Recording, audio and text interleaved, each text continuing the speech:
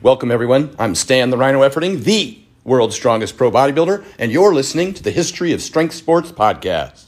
Hi, everyone. Jacob here from the History of Strength Sports. Welcome to episode 3 of the podcast. What you're about to hear is something slightly different from the usual. We've actually got a guest episode from the No Lift podcast, which is a phenomenal show hosted by Irish powerlifter Arthur Lynch.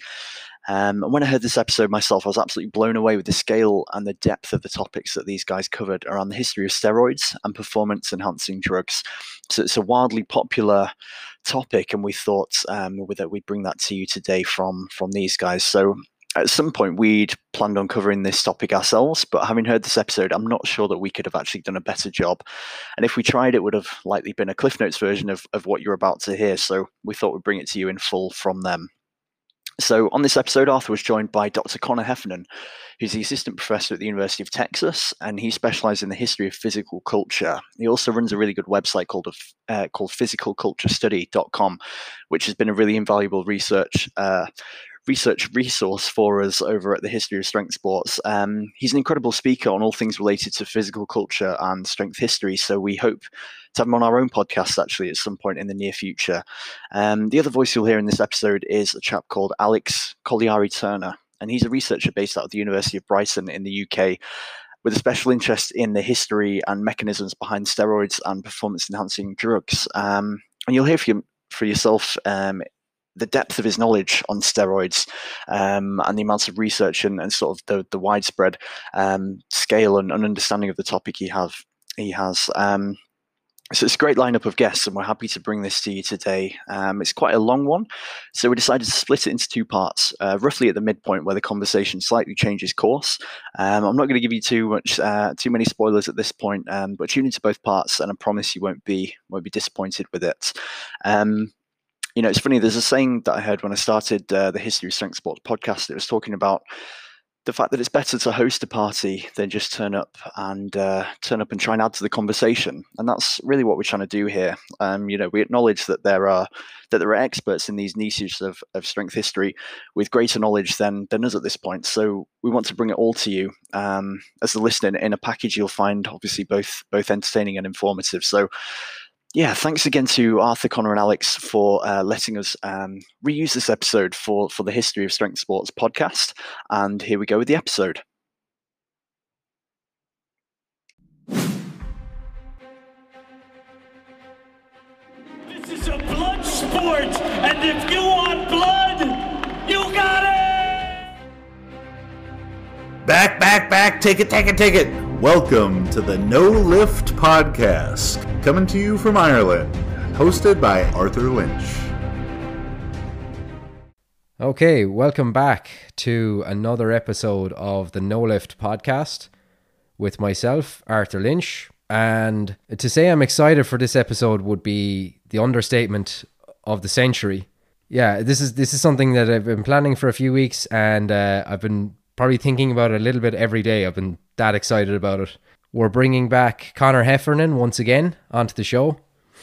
And we also have Alex Colliari-Turner, a PhD researcher from the University of Brighton, isn't it? That's correct. Good job, memory. And, well, what else is there to say? We're going to talk about the history of steroids and performance-enhancing drugs with 2 really qualified individuals and probably 2 of the best people you could get to discuss this topic. So I'm going to shut up now because my excitement is just getting in the way of me being anyway coherent. Guys, how are you both doing today? Yeah, doing really well. So thank you for this opportunity again, Arthur. And I will apologize to Alex in advance because I'm a historian of this. So I have no knowledge whatsoever of what actually happens when steroids enter the body. So expect many ignorant statements from me that'll have you bang your head off the wall, Alex. No, I'm doing well, thank you, Arthur. I'm happy to be here as well and excited to talk a bit more about the history of steroids and their usage in sports. Yeah, so what I kind of decided beforehand to do with this would be probably best to break it up based on the timeline. We can kind of break it into different decades, and there's different advances and different developments throughout the 20th century that are all pretty noteworthy and pretty key events along this timeline. So let's take it from the very beginning, lads. First question I'm going to throw out to whoever wants to take it.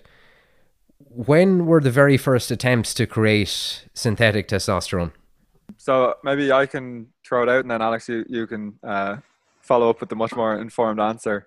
I suppose one of the things to note about kind of the first efforts is that in theory this is a decades long, if not centuries long approach, because we have evidence of people, say, in ancient Athens eating bull testicles because they think that it will increase their strength and muscularity. So there is sort of like a centuries long human approach to try some sort of stimulant that will actually improve their strength and muscularity and athleticism. As we go into the 20th century and we have advances in, say, chemistry and biology in particular, we start to see more kind of nuanced attempts to create some sort of synthetic. So looking at, say, Dr. Terry Todd's work, who's published an article on the use of anabolic steroids in sport, he cites the 1920s as a key period. I'm not sure if Alex would have more insight into that, but Dr. Todd in particular cites Fred Koch, who is an organic chemist at the University of Chicago, who alongside with his graduate assistant at the time, Clyde McGee, were able to isolate a very impure but nevertheless potent form of testosterone, which is then kind of improved upon in the US side of things. So my idea of it would be, say, the 1920s, and then it becomes more nuanced in the 1930s, and then certainly by the 1940s, when mid-1940s, Paul de Kruff publishes The Male Hormone, which is kind of one of these seminal works in terms of, say, synthetic drugs or people having knowledge of it. I suppose that's what I have from the, I suppose, history of sports side of things, or history of bodybuilding, which is where my expertise would be. I'm wondering, I suppose Alex probably will have more insight into how we get from Fred Koch to Paul de Kruff in that kind of 20-year period. Yeah, my understanding was in the early 1930s as well in Germany. That was where the first research, some of the first research papers was published on the synthesis of testosterone from cholesterol. And there were two separate groups that published two separate papers on the synthesis of testosterone. And pretty much from 1937, my understanding was that's when the first clinical trials on exogenous testosterone on humans with injectable testosterone propionate being used in Germany were being conducted, as they were trying to treat men with hypogonadism, so clinically deficient in testosterone and impotency as well. And that's where they also started to administer testosterone to women as well, and started to note some of the side effects of females getting androgenized and their hair growth, the lowering of the voice, and changes to their physique that were essentially making them much more masculine. And that's where we first started getting the note about these problematic effects of steroid usage in women. And then you say in the 40s, that's when this male hormone comes out that is then starting to actually suggest that people could actually take testosterone, not if they're clinically deficient in testosterone, but just to increase their muscle mass to rejuvenate them and to even elevate their work capacity. And that's when I understand de Kruff sort of cited as one of the first people to speculate, imagine what would happen if you gave athletes testosterone in a systematic manner to try and improve their performance. And then as we're then in the 1940s, that's when that starts to happen in the West Coast bodybuilding scene, which you probably know a bit more than I do, Connor, about that, as that's where you start to see the people sort of self-experimenting with these testosterone preparations on themselves in the late 1940s and the early 1950s. Yeah, does that line up with when the bodybuilding scene starts to get their hands on steroids? Yeah, absolutely. And I mean, a key phrase that you use is kind of self-experimentation, because there is this weird nexus of people using, say, anabolic steroids and performance-enhancing drugs that they're getting from physicians and then starting to self-experiment. So in terms of, say, the bodybuilding scene, that's intimately related to weightlifting and Olympic weightlifting, because we know, say, that the USSR, the Soviet weightlifting team, was believed to have used some form of testosterone or anabolic steroids at the 52 Olympic Games. The US weightlifting coach Bob Hoffman comes back to the US and says to reporters, quote, "I know they're taking the hormone stuff, in terms of in explaining why the Soviets have become more strong and more muscular than people had realized. By the mid 1950s, the US Olympic weightlifting doctor, Dr. John Ziegler, is producing his own form of kind of anabolic steroids in the form of Dianabol after having a conversation with the Soviet physician after the 1954 World Weightlifting Championships, where the Soviet physician kind of gives him a little bit too much information. So Dr. John Ziegler is then able to create his own anabolics. By the mid 1950s to late 1950s, Dr. John Ziegler has produced Dianabol with Ciba Pharmaceutical Company. That is being used first for patients with muscle wasting diseases, but second, he's given it to York barbell weightlifters. So we have two strains in the United States where bodybuilders are experimenting, kind of using the male hormone as a handbook or a guidebook. But then weightlifters and then in time bodybuilders are actually getting, like, for the time, relatively potent Dianabol from Dr. John Ziegler, from York Barbell, and from Bob Hoffman. So the male hormone is a really important Bible or how-to, or, testosterone for dummies in the 1950s. But I think more important is probably Dr. John Ziegler, Dianabol, and that link between Ziegler and York Barbell and kind of the Bob Hoffman world or sphere of weightlifting / bodybuilding / powerlifting. And I know Dianabol isn't the only steroid that's produced in the mid to late 1950s, but I think in terms of bodybuilding and weightlifting in the US, it's one of the more important ones because it has that ease of access to weightlifters through Bob Hoffman and York Barbell. But I think I'm correct in saying, Alex, that that's not the only anabolic steroid that's produced in the 1950s. It's probably more the brand name, if I'm right. Yes, and also that, it can be taken orally, so that was a benefit, and that it was supposed to as well. They wanted the effects of testosterone, but without some of the androgenic side effects of testosterone, and also potentially to use a drug that didn't involve injections, and so Dianabol being orally available and available on prescription as well by Ziegler. It was something that you could give to people, and my understanding at that point was, Ziegler would write prescription for these athletes. They would just go to a pharmacy and get their prescription filled, but they were prescribing athletes 10 milligrams a day, which is a very low amount of Dianabol. And I've read research studies where they've said Ziegler prescribed Dianabol to the entire United States Olympic weightlifting team in Rome in 1960. And Ziegler as well, because of his involvement here with Bob Hoffman and the York Barbell Club, it wasn't just the weightlifters that necessarily were getting their hands on steroids. It was other people there as well. And those people potentially were then going on to become strength and conditioning coach in different places around the country, and were then moving, and then they were taking their secret with them, that Dianabol had given them such performance enhancement. And Ziegler himself, actually, I paid to read an article online that interviewed him before his death.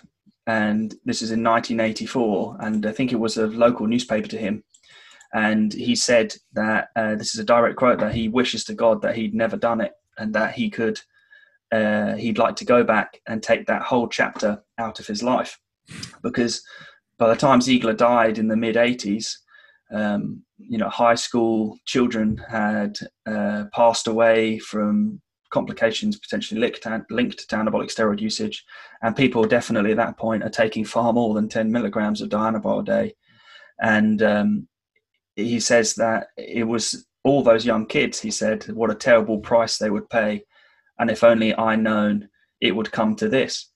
And so, he kind of knew what he had done, and his prescription of steroids to athletes, and those athletes then spreading that knowledge, then changed the usage of drugs in sport from that point onwards. And he kind of knew the impact he'd had, and actually regretted it because of the spread of usage that he ended up causing, and something that he never would have anticipated to happen, because they were using steroids in a legal way.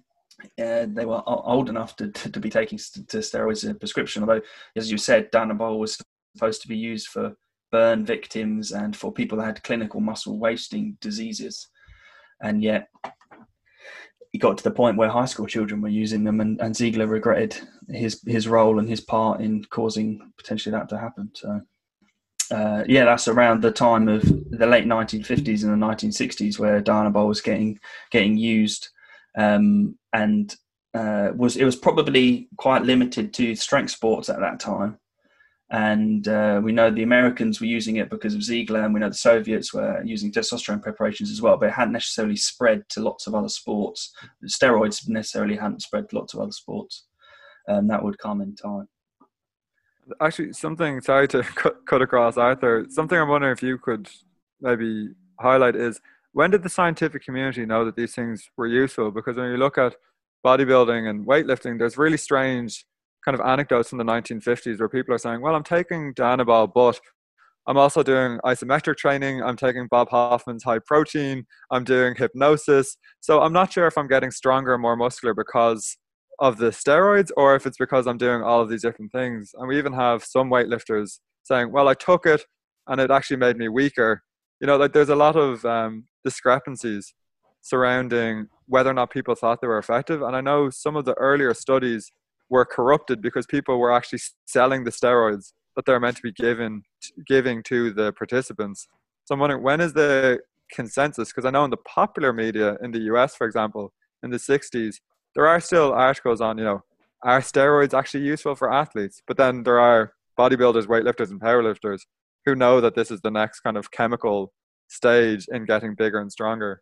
So when is the scientific community reaching a consensus? Is it the late 60s, early 70s, or is it kind of around Ziegler's time? It's much later than that, because my understanding is 1977, the American College of Sports Medicine, they published a position paper that said there was no conclusive evidence that anabolic steroids could aid an athlete performance.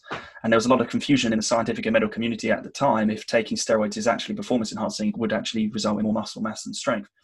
And a lot of the studies conducted at that time were very poorly designed. They were not double blind, they're not placebo controlled, they were not controlling the athlete's food intake, they were not necessarily controlling the athlete's training, and they potentially were giving them too low of a dose of steroids in an intervention study in the period of time that they were giving them the drugs to try and observe a notable effect in size or strength. And so there was a lot of unknowns whether or not that it was decided if they were effective. 10 years later, in the late 80s, the American College of Sports Medicine did retract its position statement and did concede that they were effective, but it still said that they were rather skeptical about this, and they said that it was not obviously exhibited by all individuals, these performance-enhancing effects of steroids. And in the scientific literature anyway, it's not until the sort of famous testosterone administration study by Chandelier Basin in 1996, published in the New Journal England Journal of Medicine. I probably said the journal wrong there, but it's a very famous medical journal. And that was where they gave people testosterone and also trained them in a double-blind, placebo-controlled manner, and conclusively showed that testosterone administration does increase muscle mass and performance, where they tested them with their barbell back squat and bench press, and they got, if my memory serves me correctly, I think they got like a 40 kilo increase in their squat and a 20 kilogram increase in their bench press. And there was also quite a famous study for showing that if you gave testosterone to people who don't resistance train, they still actually get an increase in muscle mass. But then if you resistance train them and you give them anabolic steroids, then they get much greater increase in muscle mass and in strength. And it's also at that point, because there's such confusion in the 70s and the 80s about anabolic steroids actually being performance enhancing, but it being relatively obvious to athletes that if they take anabolic steroids, they get an increase in strength and performance, that some authors that are involved in the kind of harm reduction and the side effects and the health impacts of taking steroids say this is where steroid users as a population in the community get alienated by the medical community, because the steroid users are taking this drug that's obviously to them performance enhancing, but the medical community is saying, well, they make no difference and they won't enhance your performance. And sort of at that point where some people say that there's this distrust between the steroid using community and the medical community in trusting their opinion, because how can they not believe that anabolic steroids are performance enhancing? So then why would the steroid using population believe what the medical community would say about the side effects and the impacts of anabolic steroids on their health, or things that you could take to reduce the health impacts? And so that's where they say there's this problem here where they're not speaking to each other, these two populations, as they just, because of this lack of evidence and this lack of these concrete studies, haven't shown this link between the performance enhancing effect and usage. But that comes much, much later. Well, lads, thanks for shitting all over my lovely outline. I guess we'll wrap it up there. So no, I'm only joking. That was absolutely fantastic. But there are some details there that I'd like to get into in a little bit more detail. And one individual that kind of sticks out to me as being really key in the progression of this whole timeline is Dr. John Ziegler. And as you were mentioning there, Connor, about how there was a bit of mystery around the time when he was prescribing, the blue pill, as it were, because he was advocating for isometric training and positive thinking, hypnotherapy, and all this kind of stuff as well. So there was actually a period where guys were like, I'm not really sure if this is doing a whole lot, because it's being thrown in with this proprietary blend, if you like, to borrow a term there, of all these other different things that he was doing with people that would come to him. He eventually became a bit of a guru, I guess you could nearly say. But can we talk a little bit more about him, and particularly kind of late 50s, early 60s, and what he did and the mark that he left on weightlifting and then bodybuilding? Yeah, so as you mentioned, as Alex did a really good job of explaining, Ziegler is one of these really interesting individuals who is trying to help weightlifting in the United States. Because I think, Arthur, we've talked about this before. In the 1940s and 1950s, the US is looking at weightlifting the same way Rocky Balboa looks at boxing in Rocky IV. It is a representation of American exceptionalism and American greatness. And if Rocky can beat Ivan Drago, if the US can beat the USSR and other teams on the Olympic platform, that is a sign of American exceptionalism and American greatness. And this isn't me kind of, boosting up my current host nation. This is kind of the rhetoric that's stemming from Bob Hoffman, who is the US weightlifting coach. And Hoffman is someone who is extremely interested in improving US weightlifting. When it becomes clear in the early to mid 1950s that the Soviet Union are not only a challenger to the US, but potentially going to overtake them in weightlifting, Hoffman and his team, which will include Ziegler, go on high alert. They want to figure out what they can do next. So when we think about Ziegler and Dianabol, which is kind of the creation of a conversation that Ziegler and a Soviet counterpart have in a bar in 1954, when Ziegler comes back and is trialing this out, Hoffman is also trialing isometric training, hypnosis, and protein supplements, because he thinks that one of these things will be the key route to improving US weightlifting. I think out of the four of those, we can probably think it's definitely positive thinking, because if you can believe it, you can achieve it. Now, we know that anabolic steroids are the kind of key ingredient in that, because the Soviets are taking them from 1952. But what happens is two things. First, there is a uncertainty surrounding the actual impact that Dianabol will have. But second, Bob Hoffman, and by virtue of this Ziegler, are caught up in commercialism. Because Hoffman not only is the US weightlifting coach, but he's the founder, owner, CEO, entrepreneur of York Barbell. York Barbell also sells Strength and Health magazine. York Barbell also has its own nutritional supplement wing, which emerges in the mid-1950s. So as Hoffman is trying to explain to people why the Soviets are stronger than the US in some divisions, he's also explaining how the US are going to overtake the Soviets. He is also looking at his bottom dollar. So what happens is Hoffman will start to sell high protein, HIPROTEEN, a protein powder in the mid to late 1950s that he will say will increase a York weightlifter's muscle mass by 18 to 20 to 30 pounds. This, incidentally, is the same time that York Barbell weightlifters are taking anabolic steroids. Their weight is increasing. Hoffman is correct in asserting that, but it is not increasing because of high protein, which by all accounts is one of the foulest tasting supplements ever produced. Similarly, Hoffman writes an article in Strength and Health magazine, and I can't remember the exact title, but it's effectively along the lines of the greatest discovery I've ever made with regards to improving one's strength and muscle mass. Again, it's not about the little blue pill, it's not about Danabol, it's about isometric training. Because Hoffman will now sell books on isometric training. He will sell, specially rigged squat racks or power racks that you can do isometric training for your bench, your squat, your deadlift, etc.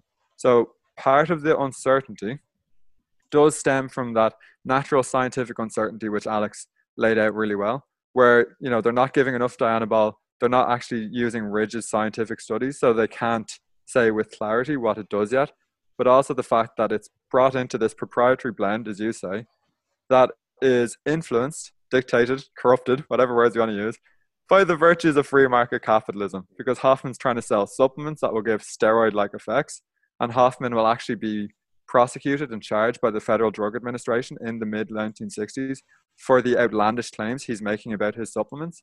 He is not incorrect to say that some of his weightlifters and bodybuilders are enjoying massive gains in strength and muscle, but he is incorrect in saying that it's from his protein powders. He is not incorrect when saying that isometric training seems to be increasing the strength of some of his lifters, because again, Arthur, as I'm sure you know in powerlifting, there is some value in isometric training, especially at a more maximal level of your capacity. But he is dressing up and promoting protein supplements, positive thinking and hypnosis, isometric training as the trifecta of improving one's strength and muscularity. And as Alex says, we have a secrecy around anabolic steroids in the United States in the late 1950s, early 1960s. And Ziegler is part of that as well, because he is attached to Bob Hoffman. Hoffman is a very powerful individual, especially in regards to US weightlifting, powerlifting, and bodybuilding. Ziegler is attempting to, produce a treatment of some value in terms of muscle wasting, but is also trying to improve the strength and muscularity of US weightlifters. So I think part of the problem with anabolic steroids, and I'd like to get Alex's thoughts on this as well, is that its discovery and introduction into the US, for example, is just corrupted and influenced by US-Soviet rivalries in the sport of weightlifting, but then also the commercialism of American fitness at this time. So what I mean by this is it's not a neutral discovery in a laboratory or in a small cohort of scientists. It's a discovery that's made that is immediately being put to use in a kind of sporting capacity. I think that maybe leads to a lot of confusion and problems in the long run with this. No, I'd agree, but also at that point, no one's breaking any laws. Yes, no one is not only breaking any American law, but taking the drugs, prescribing the drugs, acquiring the drugs. No one's breaking any sport rules as well, because there's no notion of prohibited performance-enhancing drugs being banned at the level of the competition that these people are competing in. And as you know, Ziegler could tell that the Soviets were taking this hormone stuff, and that's why they were beating them. But there was no rule written down anywhere that you could not do this, or it was against the ethics of the sport, or even the laws of their country at the time. So it was, fully legal to be in their repertoire of techniques to try to increase strength, even if it is potentially unhealthy for the athletes that were taking them. They definitely weren't breaking any laws at the time. Yeah, and actually, just on that, there's a wonderful quote. It's sorry, Arthur, to shit on your timeline again. But you're fine. There's a wonderful quote from the early 1970s. Ken Patera, who's an amazing super heavyweight weightlifter for the US, tells reporters right before the 1972 games that he's done all the training, he's eaten all he can, he's done everything he can, so he's going to take on Vasily Alexiev, the wonderful Soviet weightlifter, and quote, "When I hit Munich next year, I'll weigh in about 340, maybe 350. Then we'll see which are better. His steroids are mine." And this is Ken Patera telling that to the US press right before the 1972 Olympic Games, and no one bats an eyelid. They're rooting for Ken Patera. They're like, yeah, we'll see whose steroids are better. Ours are the Soviets. So yeah, Alex is right that when they come out, when they're being promulgated and promoted, it isn't illegal. You can get a prescription. There are no ethical concerns for it at the time, because no sporting organization has come out in the 50s and 60s to say, don't do this or don't use this, because it is this new terrain. And I think people have to catch up with that. So yeah, they are legal, they are free to use, and you are getting them from a physician, which, as I'm sure we'll go into, isn't always the case when it comes to anabolic steroids in the US, for example. Just to broaden the focus ever so slightly for a few minutes to more, I suppose, IOC sports, or Alex, in the period of like 1960s to 1970s, what sort of events take place or transpire to change what we've just talked about, the attitudes towards not necessarily even steroids, but performance enhancing drugs in sports generally? There's a fantastic paper on the history of doping written by somebody called Arne Lundqvist, who was Pro Vice Chancellor of the Karolinska Institute and was heavily involved in the IOC for many, many years. He's still alive, actually. And in his paper, he talks about in 1960, in the Rome Summer Olympic Games, which was the first games to be televised to a live audience. Very sadly, a Danish cyclist died and collapsed and died during the team road race. And his name was Knud Enmark Jensen.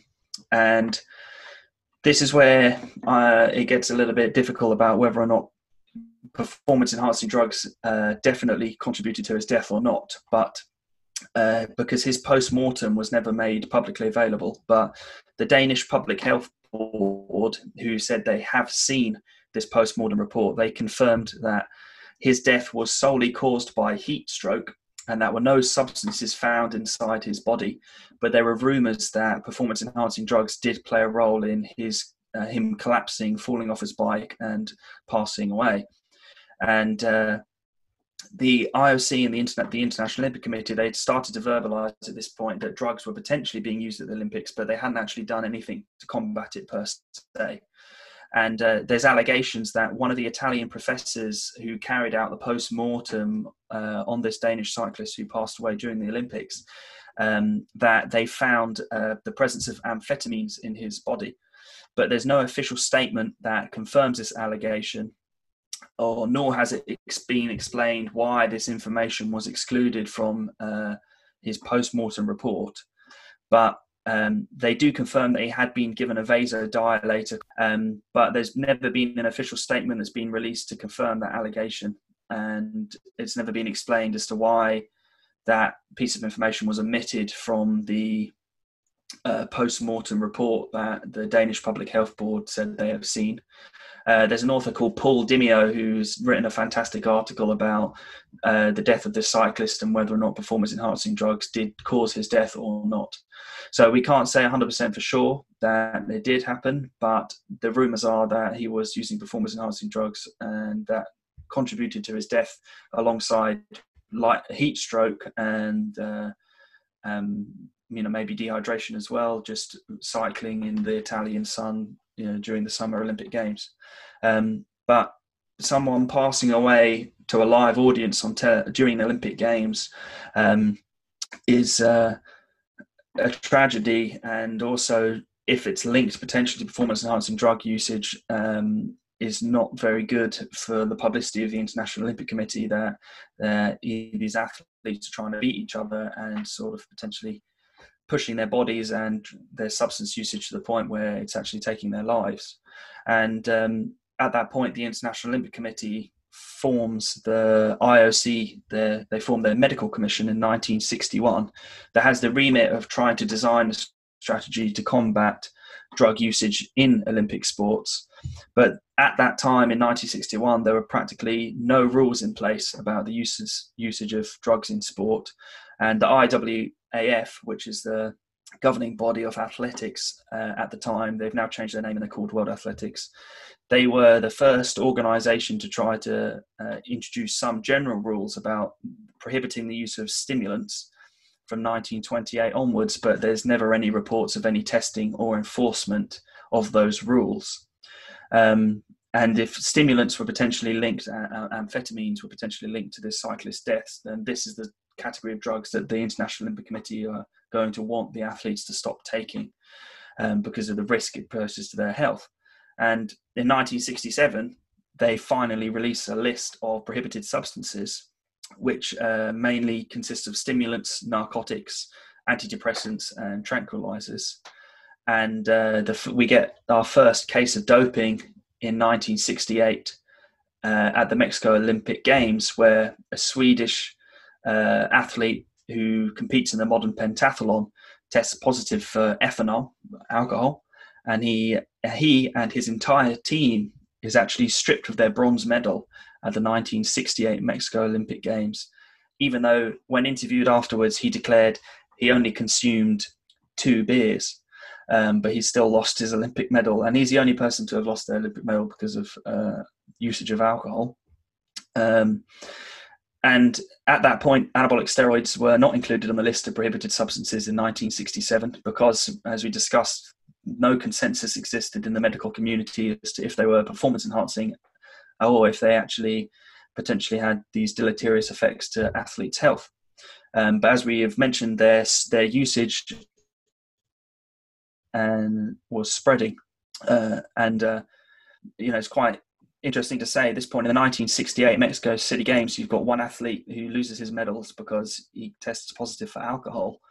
Yet by 1966, the German Democratic Republic was administering oral turinabol to their athletes, the state-sponsored doping program, and they were turning up to the 1968 Olympic Games using anabolic steroids, and there was no test to catch them. The substances were still not on a prohibited list, and we come across as from the mid-60s all the way through the 1980s as well, this very, very large and extensive state-sponsored doping program by the German Democratic Republic, where it's estimated that about 10,000 athletes were administered anabolic steroids against their will or against their knowledge, really, where they were told that these pills were vitamins and they had to take them, and they were not to tell their parents about them. And the same for the injections as well. They were also vitamins to boost their health, yet they were anabolic steroids. And so, you're getting the GDR state-sponsored doping program is starting in the late 1960s. The usage of anabolic steroids is now no longer just confined to American weightlifting teams and Soviet weightlifting teams. It's now spreading into track and field sports and is becoming more of a widespread problem. But still, there is no banning of the substances. They're not placed on the prohibited list because they're not thought to be performance enhancing.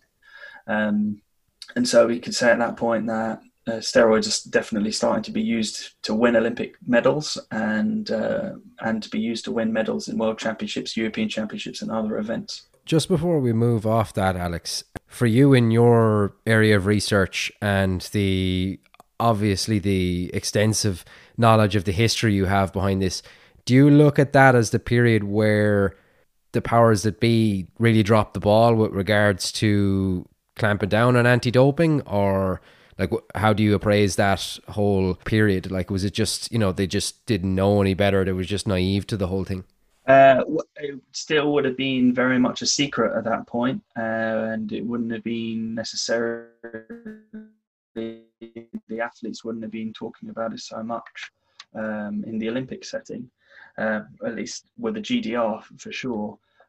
But some of the signs of the usage of steroids with the androgenization of the GDR women in their swimming teams and their husky voices and their masculine features at the games might have potentially led some people to think that they were taking steroids and this was going on.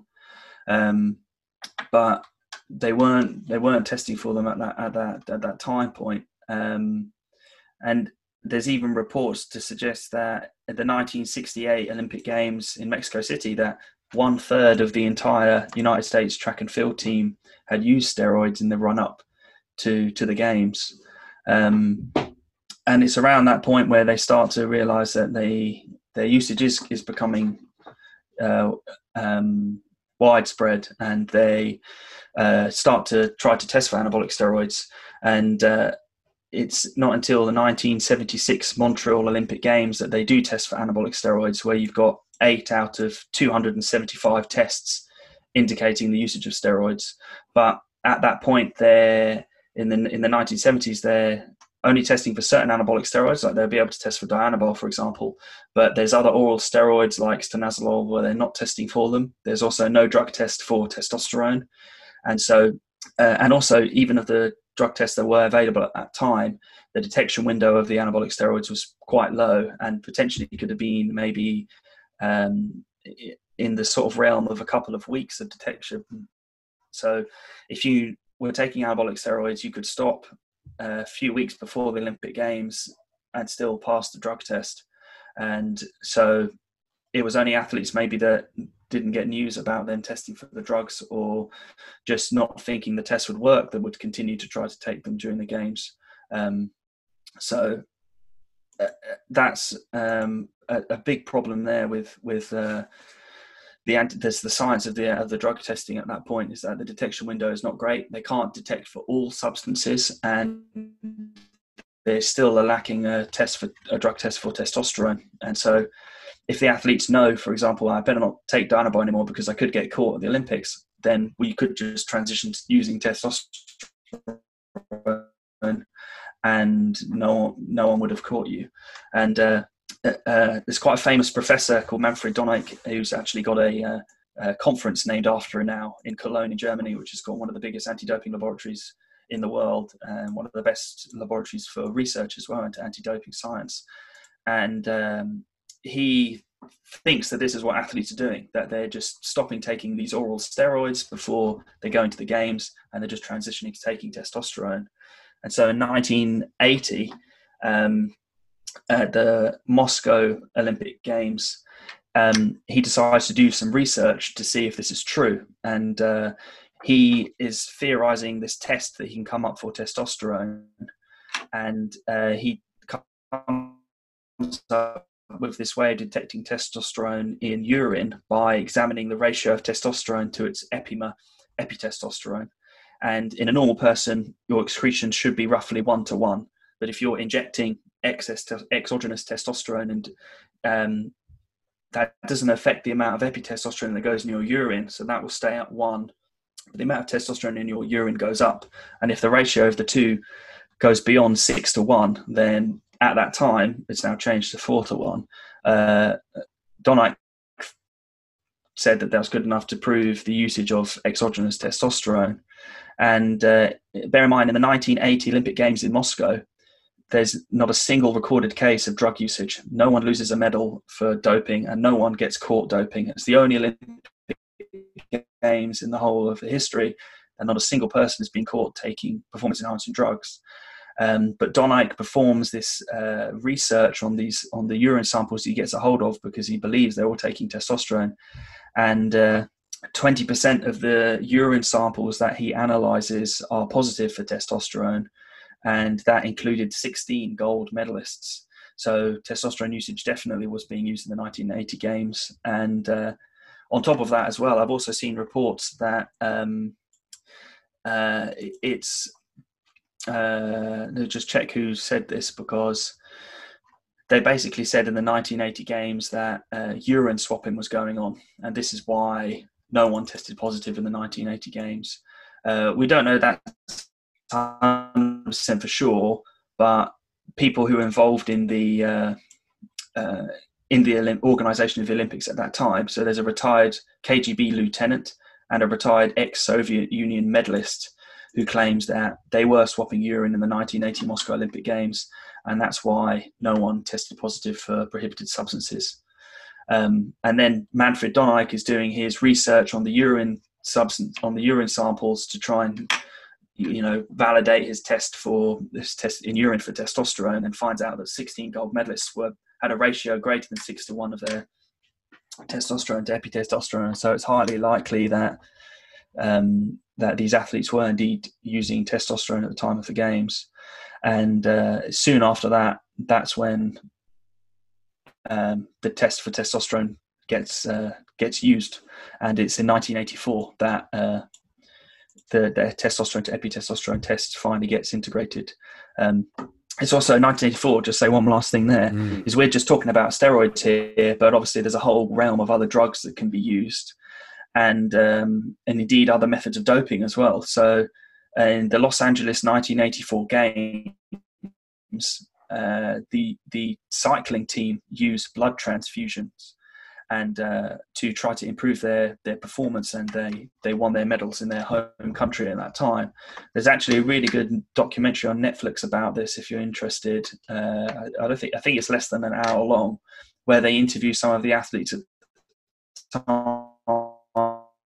time, where the IOC had no, and still to this day, there's no real 100% test to confirm a blood transfusion, and they hadn't actually put on their list of prohibited substances prohibited methods of doping. So there was just a list of drugs that you couldn't take, but there wasn't a list of methods that you couldn't do. And so having a blood transfusion could increase the amount of red blood cells that you have circulating, increase the amount of oxygen that goes to your muscles, increase your force output and your ability to cycle. But because it wasn't specifically listed as a prohibited method or technique of doping, they weren't breaking the rules. But in the documentary, you see they feel very uneasy about doing it because it's sort of in this grey area where they know it's going to be performance enhancing. They know it's going to help them. It's not prohibited in the rules, and there's no test to prove. Also, what they have done as well is they weren't doing autologous blood transfusions, where they were taking their own blood out and putting it back into their body. They were reinfusing other people's blood into their body. And although you might get a donor match, they weren't screening the blood for viruses. They weren't screening the blood for other blood-borne pathogens. And in the documentary, they talk about one athlete who has a really bad reaction to a blood transfusion, and after that point, just never wants to do it again. And so, they talk about lying on these beds in these hotels near the Olympic Village with blood bags attached to coat hangers, drawing out their blood. And they weren't breaking the rules. Still, people to this day, blood doping is rife, but it goes to show that the IOC were potentially behind the times there as well, where they hadn't stated that you shouldn't be doing blood transfusions. Although they never had a test for it, they still could have said that you don't do it, but that wasn't done. So blood doping was eventually banned, but it was much later. Oh, and also one last point I'll say there about the drug testing that's going on at this time. It's only urine testing. They haven't actually passed any rules to be allowed to take blood from somebody, because it's obviously much more invasive than taking blood. And so it wasn't until 1992 that the IAAF actually is allowed to take blood from people. At this time point, it's all just urine testing. And I'm fairly sure around this kind of time period as well, they're not like it is now, where if you're drug tested in for a urine sample, someone actually has to watch the urine exit your body.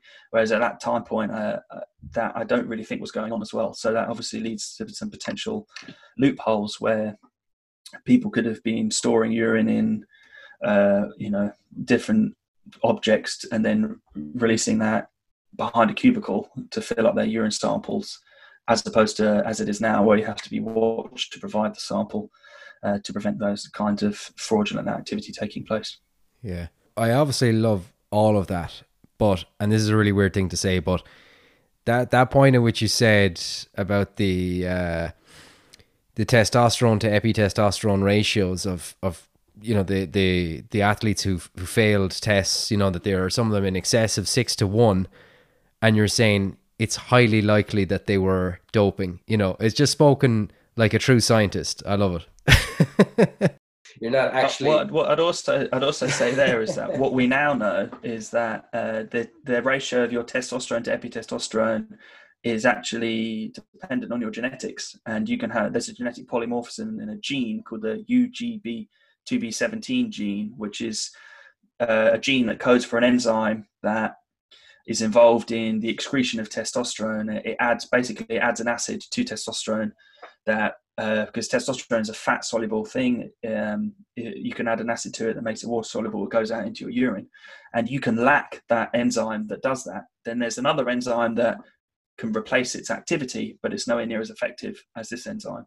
And so they know now that some people can inject up to 500 milligrams of testosterone, and their ratio will never really go beyond 1-to-1 with the injections. And they actually have a very low ratio naturally.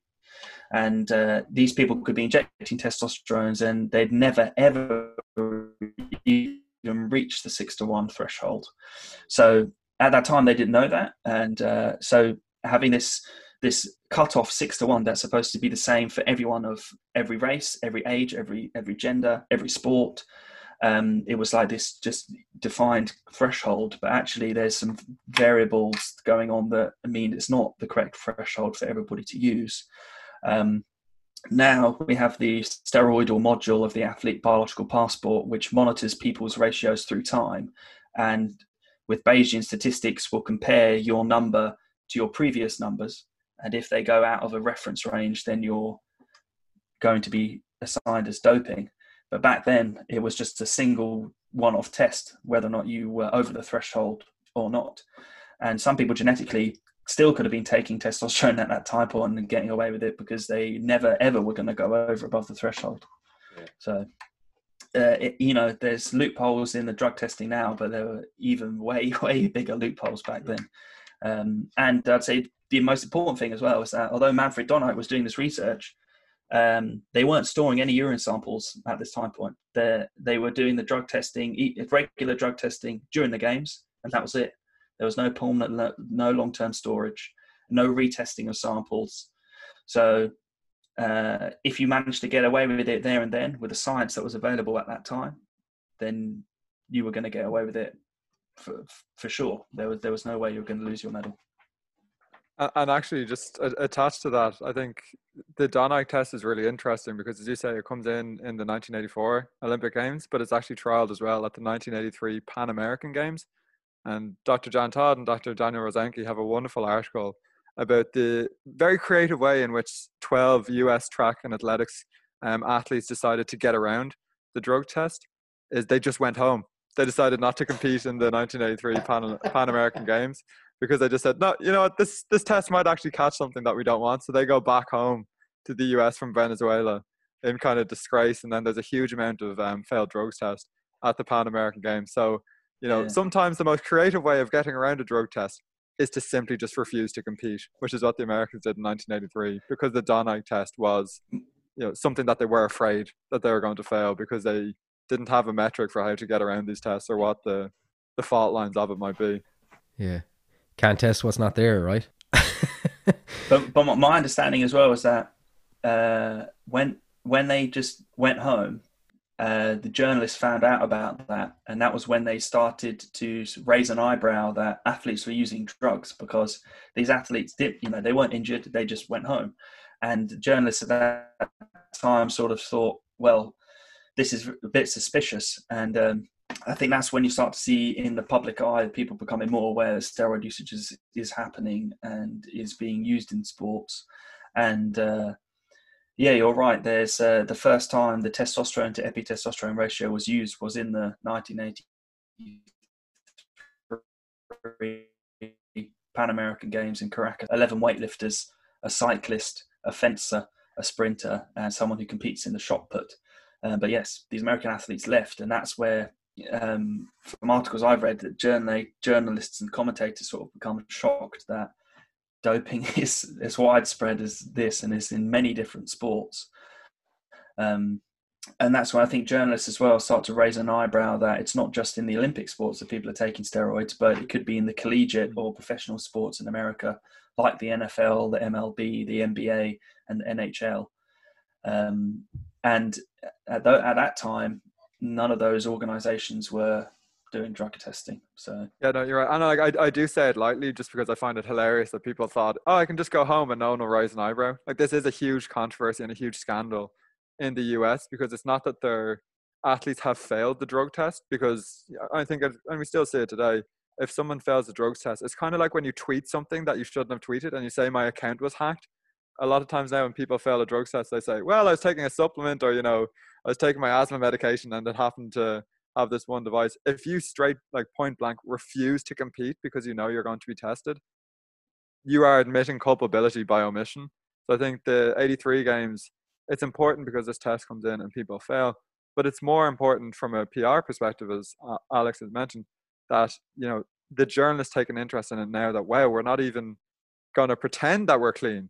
we're actually just going to go home. So as Jan Todd and Danny Rosenke talk about in their article, this is a huge scandal that kind of rocks American sport and actually leads the press into a more kind of introspective look at, well, if we have steroids in all of these different sports, do we have them in American sports? Do we have them in colleges and high schools? So it's the start of the kind of steroid panic in the US that really starts to hit a fever pitch in the late 80s and early 90s. But yeah, I just love the idea of refusing to even compete because you don't want to do the drugs test, which is kind of like I'm taking my ball and going home, kind of school of thought. Right.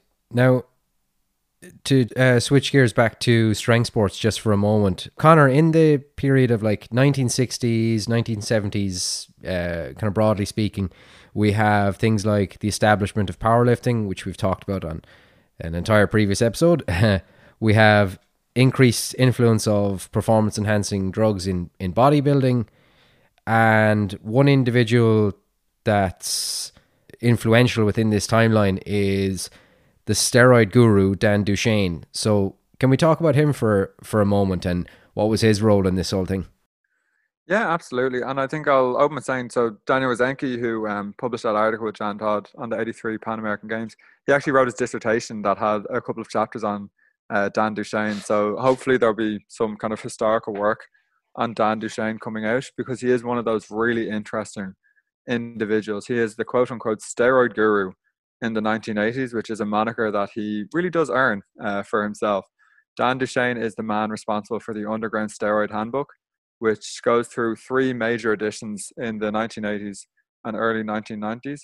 And although steroids haven't been officially kind of banned or criminalized in the US, that comes in 1990, there is already an underground trade in anabolic steroids. And it's not just things like the Anabol. When Dan Duchaine publishes the Underground Steroid Handbook, I think the first one is either in 81 or 83. I can't remember which year it is. We already have things like human growth hormone being used by bodybuilders in particular. And the problem with some of this is bodybuilders as a cohort of athletes tend to be quite reckless. So there's a story about Steve Michalak, who's a 1979 Mr. America, who supposedly ate monkey brains because he couldn't get access to growth hormone from a cadaver. So he thought a monkey brain would be just as good. Supposedly ate it and stopped when he saw that it was creating some very strange facial feature changes.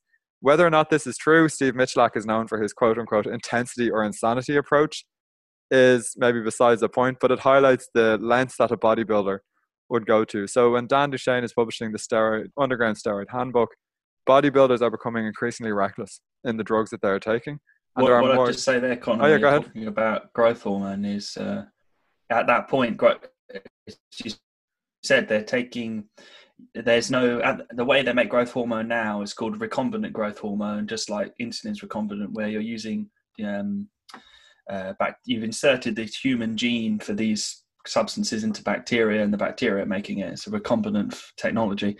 Whereas back then, the only way you could get growth hormone was harvesting it from the pituitary glands of cadavers, and that's what people were using in a clinical setting for people that had clinical deficiencies in growth hormones as a prescription for this disease.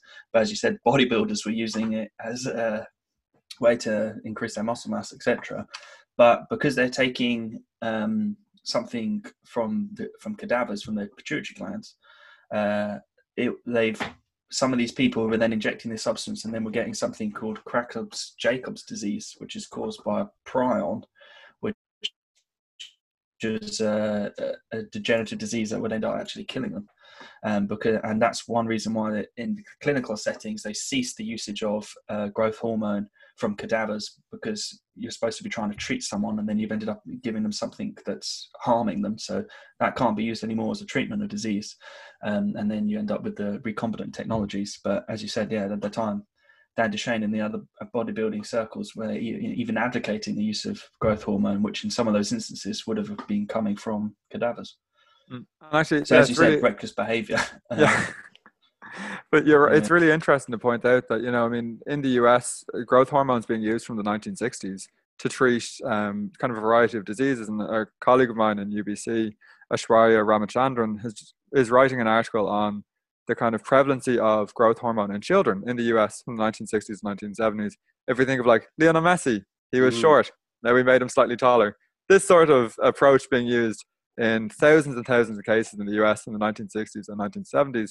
And what Aishwarya has found, this is a slight tangent, but it kind of shows the ethic of HGH taking in the United States during this time, is that HGH went from, human growth hormone went from treating medical issues in the US to parents pressuring doctors in the late 60s and early 70s to give it to their children to make them taller, even if there was no medical necessity for them to actually use the HGH, or to make them taller so that they could be a professional athlete. And Aishwarya has some really interesting anecdotes. But as we go more into, say, Dan Duchaine and the Underground Steroid Handbook, which is kind of the Bible for bodybuilders in the 1980s and 1990s, we talked about the male hormone in 1945 and how that was kind of a seminal or critical or influential text for that time.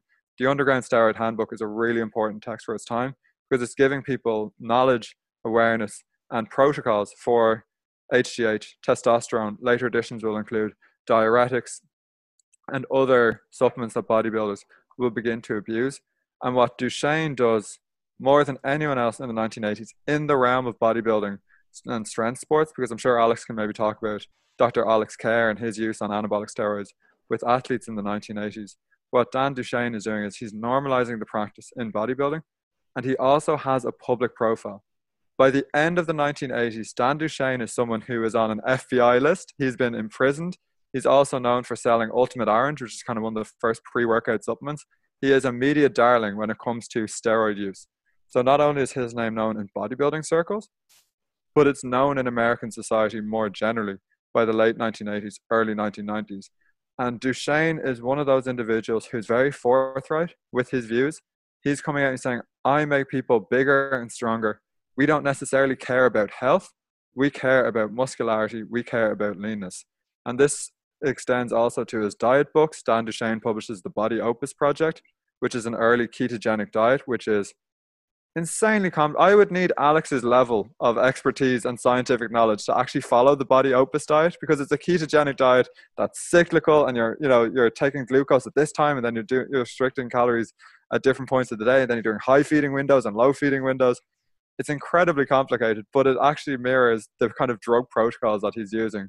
So Duchaine in the Underground Steroid Handbook, I would say, gives this false sense of confidence to bodybuilders that they know what they're doing when it comes to drugs. Because as Alex mentioned, there is a distrust between, say, the strength community and the general medical community with regards to taking steroids, the side effects of steroids, the protocols that one can use. Duchaine's Underground Steroid Handbook, like, there is science behind it, but there is also a kind of false confidence of bro science that is then extended, because people in the 1980s and 1990s, and Alan Klein's sociological work, Little Big Men, goes into this quite a bit. It gives people a false confidence that all I need to know to get bigger and stronger is included in the Underground Steroid Handbook. And that may be true.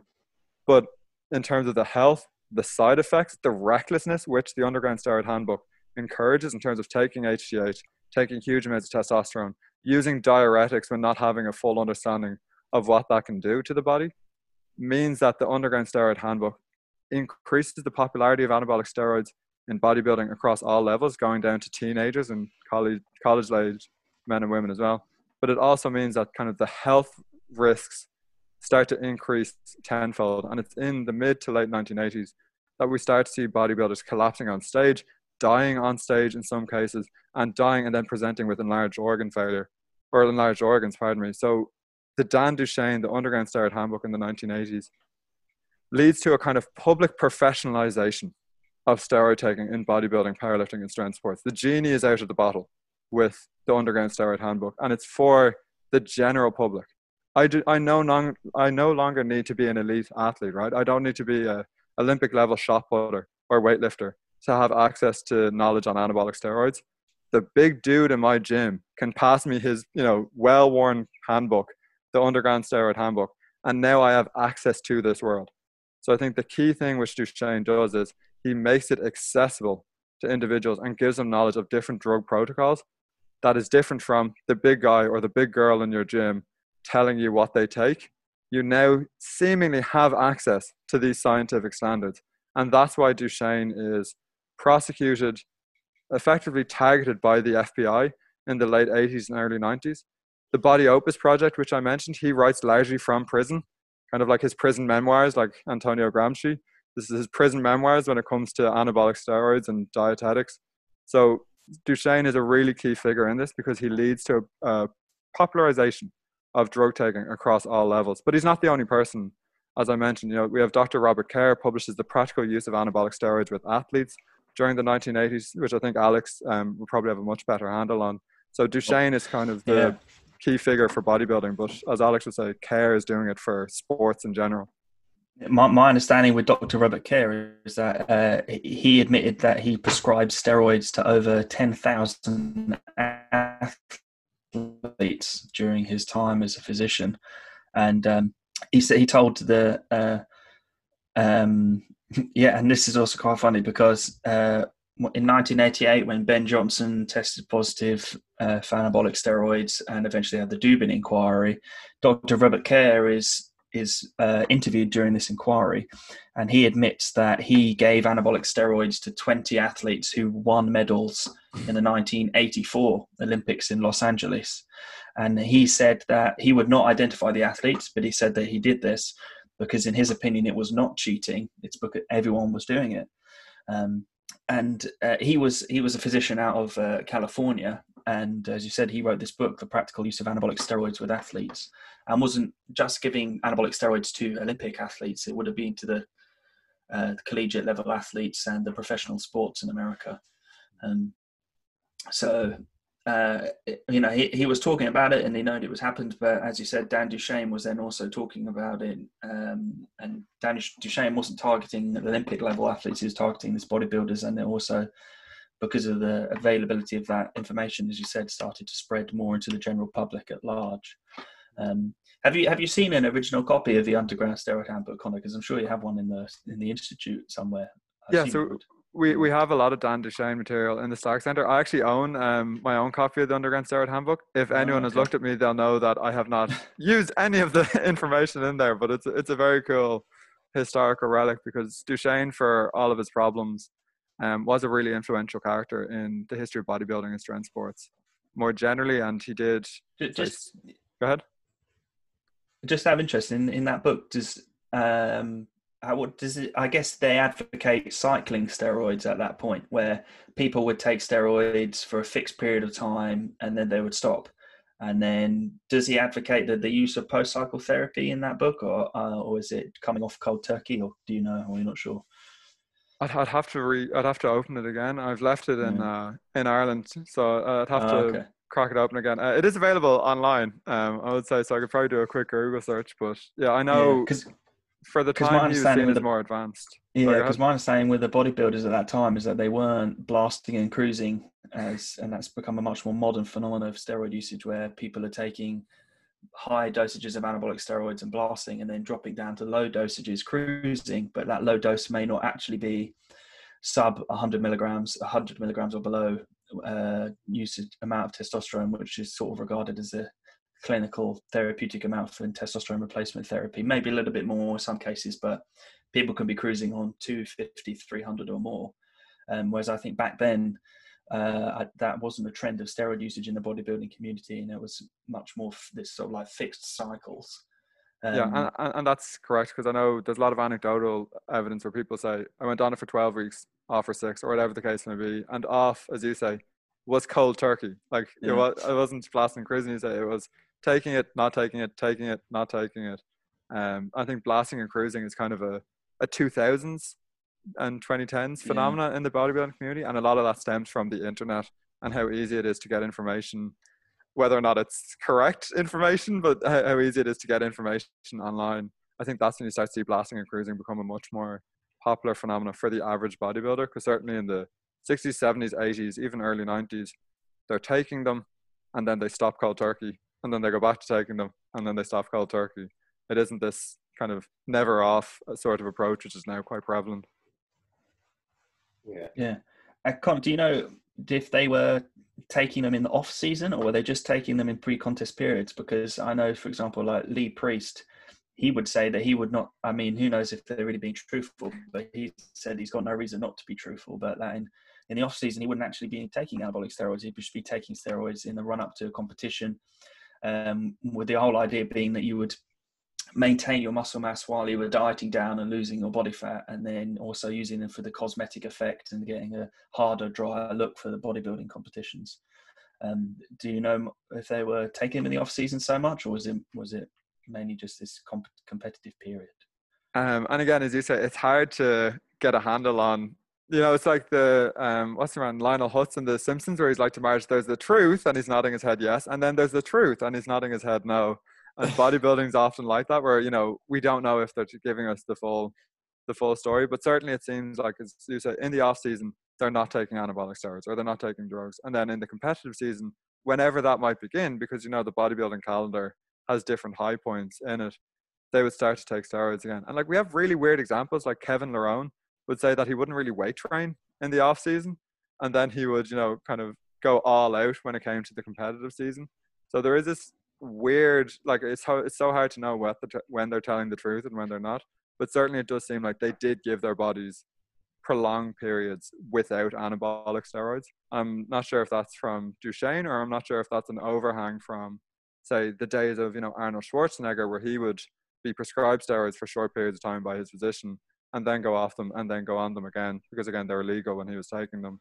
So I would tend to believe Lee Priest, not only because he scares me and I also really enjoy him as a personality, but I think that seemed to be the general approach at that time, was on and then off. But again, to quote Randy Roach's wonderful book, All Muscle, Smoke and Mirrors, like, it's hard to get a real grasp on the truth with these sort of things.